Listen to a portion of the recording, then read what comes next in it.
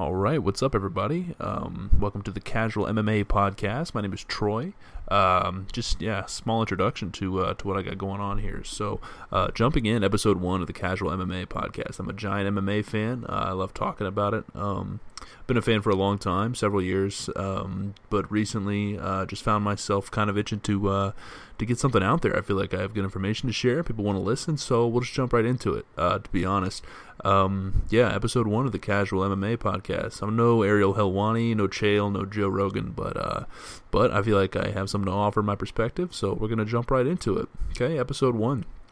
And we have a doozy to kind of kick things off. So basically, I imagine, this is the first episode, I don't really know, but I imagine the theme of this show is to be kind of recapping, talking about the atmosphere of the UFC as we go on.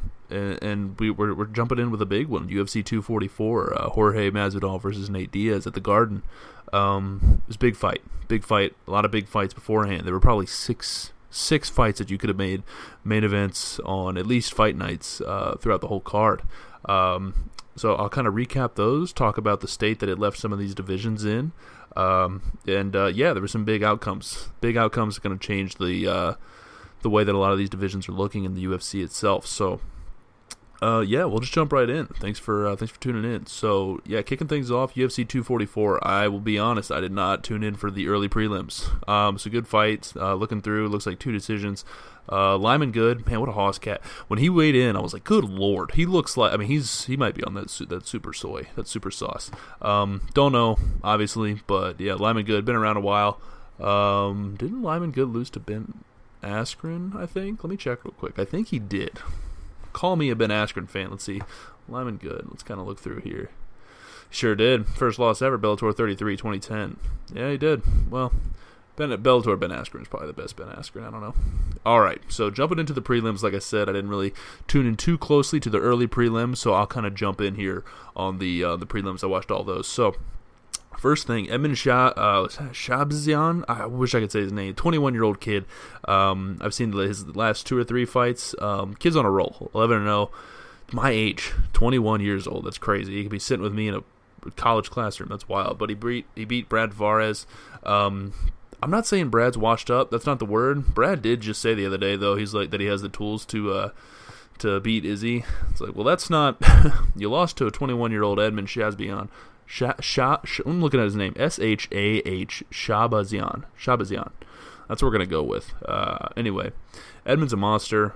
Phenomenal kickboxing. Knocked him out with a lead head kick. That was phenomenal. Pretty quick too. Round 1, I believe. Yeah, round 1, 227 in the first round. That's phenomenal. Edmund looks good. I would like to see him fight a top 10 guy. Maybe even somewhere maybe the 5 to 10 range. 5 maybe a little too high, but the middleweight division's a little bit weird right now with 3 of the fighters moving out: Luke Rockhold, Chris Weidman, Jacare Souza, all leaving to go to light heavyweight. So that. And it's kind of log jammed because you got Izzy, Paulo Costa just got out with for 8 months with a torn bicep, so he could be out for God knows how long. People are talking about Yoel Izzy. That's great. I think Yoel does have the tools to give Israel some trouble, but Yoel coming off a loss to get into a title shot is kind of bizarre. But and to be fair, his loss to Paulo Costa was arguable. It was not a beatdown. It's not like Paulo, washed him. Paulo actually took more damage, I think, but that's because Yoel was literally carved out of a steel beam. So I don't know, but yeah, I'd like to see Edmund face a top 10 middleweight. I'd like to look at hold on. I'm gonna actually pull up the rankings here so I can kind of imagine these matchups in my head, because I'm having a hard time picturing the whole middleweight division just because of how it's kind of set up right now with injuries and things like that. You got Jacare, he moved. Kelvin just lost. Derek Brunson, that'd be a pretty good test. Derek Brunson's coming off 2 wins. He beat Theodorou, who's now been cut. And then, who did Derek Brunson just beat? Oh, God. That's going to bug me. It was Ian Heinisch. Yeah, he did. He beat Ian Heinisch. I thought for sure Ian had that. I was kind of worried about Derek being on the way out after Izzy really messed him up. So, yeah. I'd like to see him face someone like, maybe Ian Heinisch. Actually, Ian just got a fight. But maybe like Derek Brunson, Uriah Hall, something like that. We'll see what happens. Maybe Jack Hermanson just came off a loss against Cannonier. So we'll see. I forgot about Jared Cannonier. How did I do that? All right, moving on. Featherweight fight: Shane Burgos versus Amir Khani. Oh man, that was a beatdown. God, there was 28 seconds left in the fight. That was crazy. Amir Khani had a monster first round. Pressured Shane super bad. Lit him up. I was a little worried for Shane at first. Shane's only had one loss, and it was to Calvin Kattar, who's fighting Sabit this weekend. But yeah, Amir Khani gave him a lot of trouble early, kind of gassed out, and then Shane, as we saw, really turned it on. Shane's got a phenomenal gas tank, especially for how big he is. He's big for that division. I imagine he weighs in probably, or walking to the cage, he's probably got to be 165, probably close to 170, maybe not 170, but like mid to low 160s after weighing in at 145. He's a big boy, so to see a tank see a gas tank like that on a big guy like that, that's big. So his only loss being to Calvin Kattar and to TKO Amir Khani like that. That's impressive. Shane, as far as fights for him, what's he ranked now after that? They may not have even updated it yet, but Shane Burgos 12th. Josh Emmett, be a good fight. Moicano's coming off some, I think, two losses. Yeah. So, yeah. Shane Burgos got some good fights ahead of him. Korean Zombie's already lined up. Could fight Yair Rodriguez. Both of them just coming off pretty big wins. That'd be quite a jump in rankings, though. Yair probably deserves someone higher ranked. But, yeah, so Shane Burgos, big win for the guy. And then, boy, talk about a hype train derailment with the Johnny Walker, Corey Anderson prelim headliner.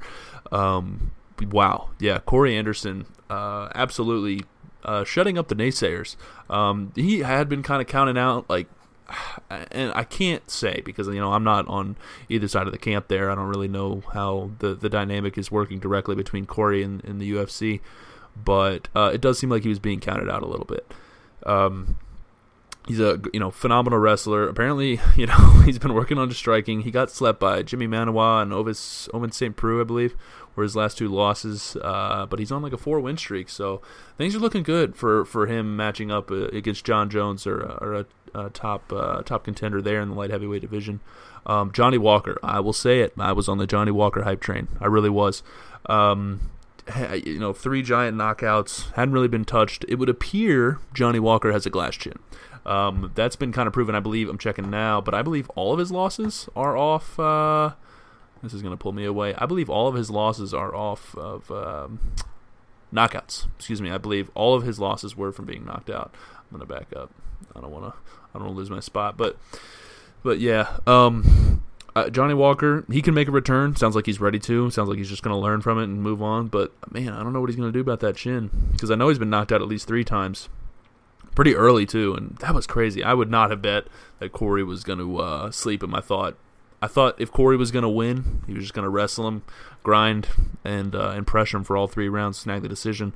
But nope, put Johnny Walker on his butt. So we'll see how Johnny Walker recovers. I think Corey Anderson, Anthony Smith called him out on Twitter either earlier today or last night, today being November 5th. That'd be a fantastic matchup. Because, Corey's got to win over a hype train. At the end of the day, Johnny Walker was still only ranked 10th or 11th, and then before that he beat Ilir Latifi.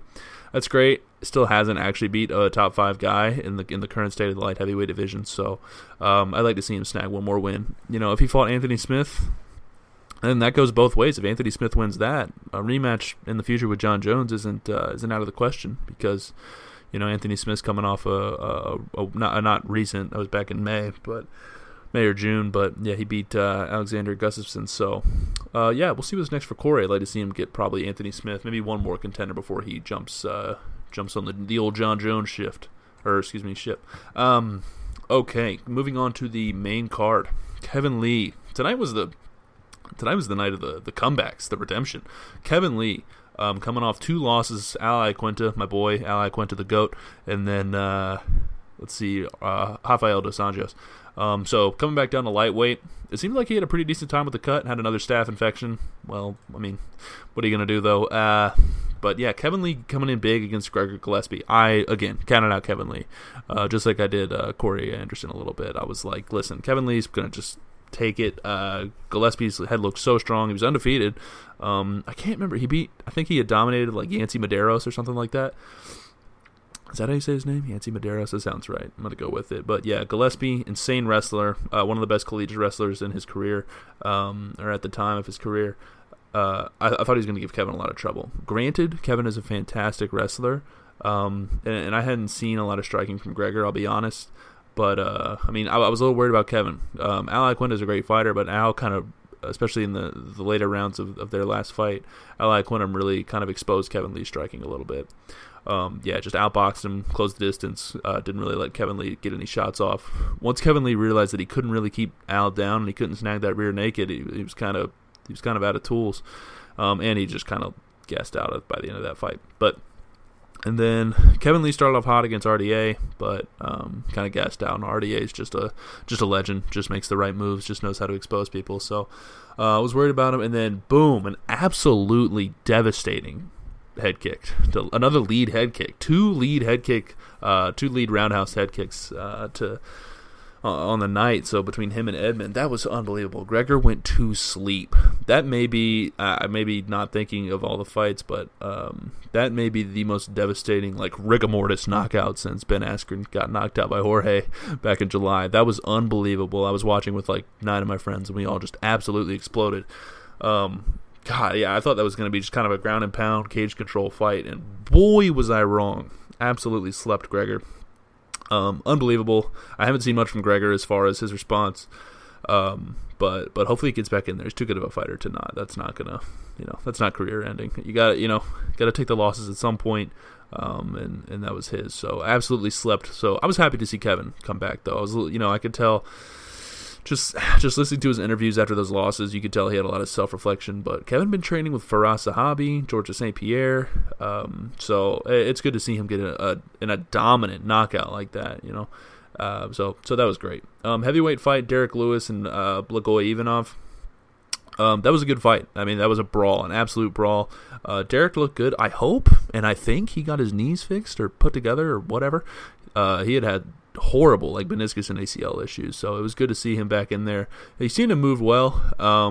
Blagoy is unbelievable. Took some of the hardest shots that you can take, that can be delivered in the UFC. He took a monster knee from Derek Lewis, so that's unbelievable to me. Tough guy. I think that fight could have gone either way. I agree with people like Joe talk about how there should be draws more often, and I think that's a prime example of a fight that should have been a draw. It was just too hard to call. Could have seen it either way. I get Derek Lewis. He did a lot more of the pressuring, especially in the third round. So, in that sense, I get that. But that was an absolute brawl, and happy for Derek to get a win back because he was coming off losses to JDS and DC, I believe. So, big win for Derek there too, because Blagoy was like 17-2. He only had 2 losses, 18-2, 18-3 now. So, yep. Moving on to the welterweight fight, Stephen Wonderboy Thompson with the comeback. I think so. He definitely got slept by Pettis, unbelievable. And then before that, I believe, was the Darren Till split decision loss. So good to see Wonderboy back in there. And boy, that was vintage Wonderboy. He looked amazing. And I honestly thought Luque was the next big thing.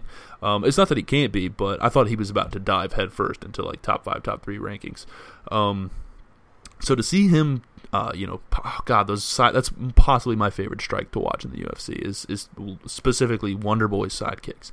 To be able to put Luque on his butt like that, and then specifically the one sequence where he sidekicked him to the chest, put him on his back, brought him up, glove tap, and then left straight right to the face, put him down back on his butt. It was unbelievable. Wonderboy looked amazing. And Wonderboy beat Jorge Masvidal, so that's interesting. That was a split decision win, I believe, for Wonderboy. But, that was a phenomenal fight. Luque was messed up. Luque gets in some brawls, man. Between that and Barberina, and then he had that one random guy, Derek Krantz, or something Krantz, Dennis Krantz, I can't remember his name, but coming from, I can't remember, it was not the UFC, came in and dropped Luque. Luque gets in some brawls, man, but he's a great fighter, beat Thiago Santos back in the day, but he's got a lot ahead of him. That's not the end of the road for him. Wonderboy, I think, was just on one. Wonderboy wanted to get back in the win column, and I'm super happy for him. I'm a Stephen Thompson fan, so that was good to see. Co-main event, Darren Till versus Kelvin Gastelum. Darren Till's move up to middleweight, big move for him. He's a big guy. He's giant. I don't really want to see him go back down to welterweight. I mean, he dominated, but he missed weight a couple times. He's a big guy. He's obviously big enough for the middleweight division. Granted, Kelvin's not a giant middleweight. He's a strong guy. I mean, a thick, strong guy, but frame-wise, Kelvin's not a huge guy. He used to fight welterweight, or tried to anyway. He missed weight every time. But Darren Till, kind of a slow fight for the both of them. You have another big hitter on the other side. Both of them big hitters. Darren Till's quick with a lot of power. I think he has a deceiving amount of power because of how Darren fights. You don't think of him as like a power striker, but I mean Darren puts people on their butt. But as soon as he started the fight with Jorge, left straight right to the face, put Jorge down. And then Darren almost killed Cowboy. I mean, that was unbelievable. That was a couple of years ago. And Kelvin, obviously known as a big hitter, ended Michael Bisping's career, dropped Israel, big hitter. So they played it a little timid, kind of frustrating to watch because they're such exciting fighters, and just to see them not, absolutely unload like we probably wanted them to. It was a smart win for Darren. He played it smart. The one judge that was another theme of the night was the judging. To give it 30-27 to Kelvin is unreal. That makes zero sense, but it's okay. Decision still went to Darren. I'm happy to see Darren win. Happy to see Darren back in the win column. 18-2 now. He's got some big fights in the middleweight division. He said he's not done with welterweight. I would like to see him done with welterweight, but some big fights. You can give him Joker, Jared Cannonier. Yeah, he's ranked 5th now. They updated the rankings. So yeah, Darren Till 5th in the middleweight, just like that. One big win. And Derek just straight up was like, "I'm not fighting Yoel Romero." Can't blame him.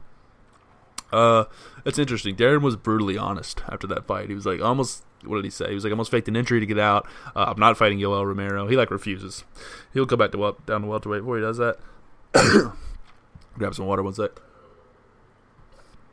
But yeah, happy to see Darren back in the win column. He's got some big fights possibly ahead of him. I think he got his confidence back a little bit. I'd be surprised if we don't see a new reformed Darren Till. I'm a Darren Till fan. I think he made a lot of fans.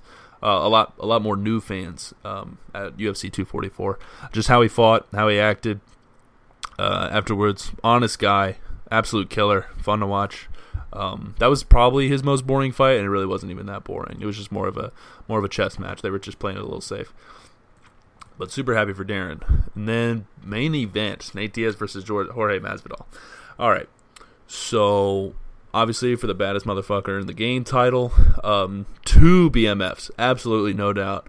But it's pretty obvious. Pretty obvious who the badder of the two is right now, at least right now, and it's Jorge by a landslide. I'm a Nate Diaz fan. So happy to see him come back at that win over Anthony Pettis. I thought he might give Jorge a little bit of trouble. Just I don't know. I thought Nate was going to fight really disruptive and kind of bother Jorge, and nope. I was wrong. Jorge hits, harder than anybody in the division, I think. Maybe besides a fresh Tyron Woodley, if Tyron Woodley can get one of those overhands off. Tyron's always an explosive, scary dude, but no. Jorge looked, every shot he hit Nate with was gut-wrenching. It was unbelievable. Those body kicks were unbelievable. The loudest body kicks I'd heard in a while. God, when he hit Nate with that kick as he was falling to the head, that was unreal. Jorge looks amazing. As much as, and then obviously doctor stoppage round 3. I get it. It's not like, the thing is, it's not like the doctor didn't want to watch the fight anymore. The doctor didn't want to do it. You can't imagine the doctor wanted to just call it. He had no reason to do that. So, and it sucks. It blows. I was like, what? I was annoyed. But you can't just, go off instinct like that. You got to think of that a little bit. He's a professional. Granted, I don't know if that doctor, and I'm completely ignorant here, I have no clue. I don't know if that doctor realized that exact cut Nate has been cut with literally every time since, his first Conor fight. He just gets cut like that. So that's just the way it is. I don't know. It looked like a bad cut. Probably could have let it go on a little bit longer, especially since Nate was so willing. But that's just the way it went. And it's not like Jorge wasn't absolutely beating the hell out of Nate. He just was. I think Nate was getting a little bit more comfortable. Even off his back, he was starting to disrupt a little bit, drop some hammers and stuff. The problem is Nate doesn't hit that hard, and I feel like Jorge was ready for that. was ready to kind of go through those like nagging hits and those the cage control punching and that type of thing. So, I think Jorge came in there to kill. Jorge's the most violent dude in that division right now. One of the most violent dudes in the UFC for sure. Happy for him. As much as I want to see Jorge do these fun fights like Nate or possibly Conor, which would be a joke. Jorge would kill Conor. I just want to see Jorge fight for the belt. Now, I know Colby and Kamaru Usman are fighting next month. It's going to be a phenomenal fight. It's important. I hope Colby's not getting counted out. I don't consider myself a Colby fan, but at the end of the day, if you look at him as just a fighter, he's unreal. His pace is unbelievable. He hit Robbie Lawler 500 times, even though I love what Mike Perry said about that. He was like, Colby, if I hit someone 500 times, they'd be dead, which is hilarious. But anyway, I straight up, I want to see Jorge fight the winner of that. Hopefully, not hopefully, because it'd be fun for it to be a brawl. But assuming the winner of that fight doesn't come out with too much damage, set Jorge and the welterweight champion up for the first quarter of 2020. That'd be huge. That'd be huge because Jorge at this moment is the biggest star in the UFC. Kind of just excluding like Conor and John Jones is still a giant name, but he's not a giant draw right now because no one's really threatening him, especially after the Johnny Walker derailment. But anyway, yeah, so big things for Jorge. The Rock being there was so badass. Came out with his own entrance, came out carrying the belt. Just leave The Rock in the UFC. I realize he's a busy guy, but man, that's when I realized how huge that was. So, I'll be interested to see how many pay-per-view buys that did. I'm sure it's huge. I'm going to guess over 1 million. Just kind of in perspective, it's like 1.5 for Nate Conor 1.3 for Eddie Alvarez and Conor. I can't remember the exact. It's something like that, kind of in the mid ones, and then 2.4 for Conor could be, but that's not touching that. I'd bet this broke 1 million. I'd be curious to know. But yeah, phenomenal fights. Big thing was redemption. Wonder Boy, Derek Lewis, Kevin Lee, all comebacks coming off losses. Corey Anderson, that's not redemption, but Corey Anderson putting his name out there, just just shutting down the naysayers. And Darren Till, the other, literally 4 of the 5 on the main card. Darren Till, Wonder Boy, Derek Lewis, Kevin Lee, all coming off, I believe, double losses. Wow, yeah. That's interesting. All coming off 2 losses in a row. I don't think I'm wrong about that. Yeah, that's unbelievable. And then Jorge solidifying his position as the baddest motherfucker in the UFC, in the game right now. He would give anybody trouble. Douglas Lima, switching promotions. He'd give Douglas Lima trouble. He'd give Rory trouble. He'd give anybody in the welterweight division trouble. As far as the matchup between him and the champ, assuming Colby doesn't win, Marty's just there's so much pressure, and I don't know. Kamaru's style doesn't lend itself to losing in the way that Jorge beats people. So unless something happens early, I don't see Jorge going out there and just absolutely sleeping Usman, but I didn't think Jorge was going to knock out Ben Askren in 5 seconds. So you never know. But happy for Jorge. Happy for all the winners of the night. It's happy to see them back in the win column. Kevin Lee killing somebody. Derek Lewis with the decision. Wonder Boy showing why he's one of the best in the world. 57-0 or whatever is a kickboxing, and then come in 15-4 in the UFC. He's the man.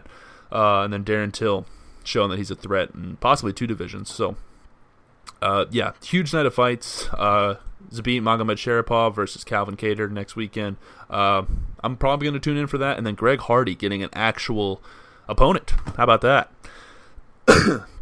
Alexander Volkov, former Bellator heavyweight champion, I believe. But it'll be nice to see Greg Hardy not use inhaler and actually get a real challenge. And I'm not counting out some of the guys he fought, but Greg's been winning with ease, and it's nice to see him fight somebody who's a real threat.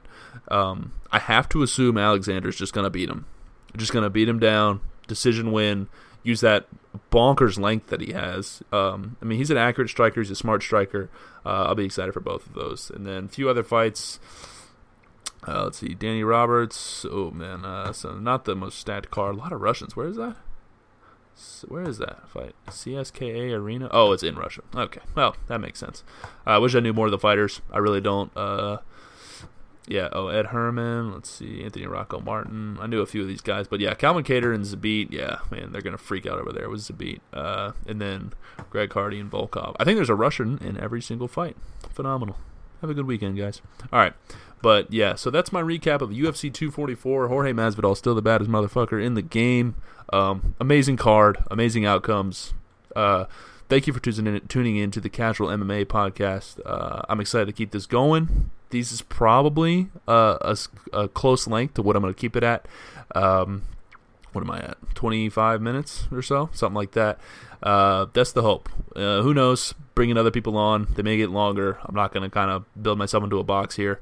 But yeah, hopefully you guys kind of appreciate my perspective, the recaps. I'm trying to keep it pretty informative.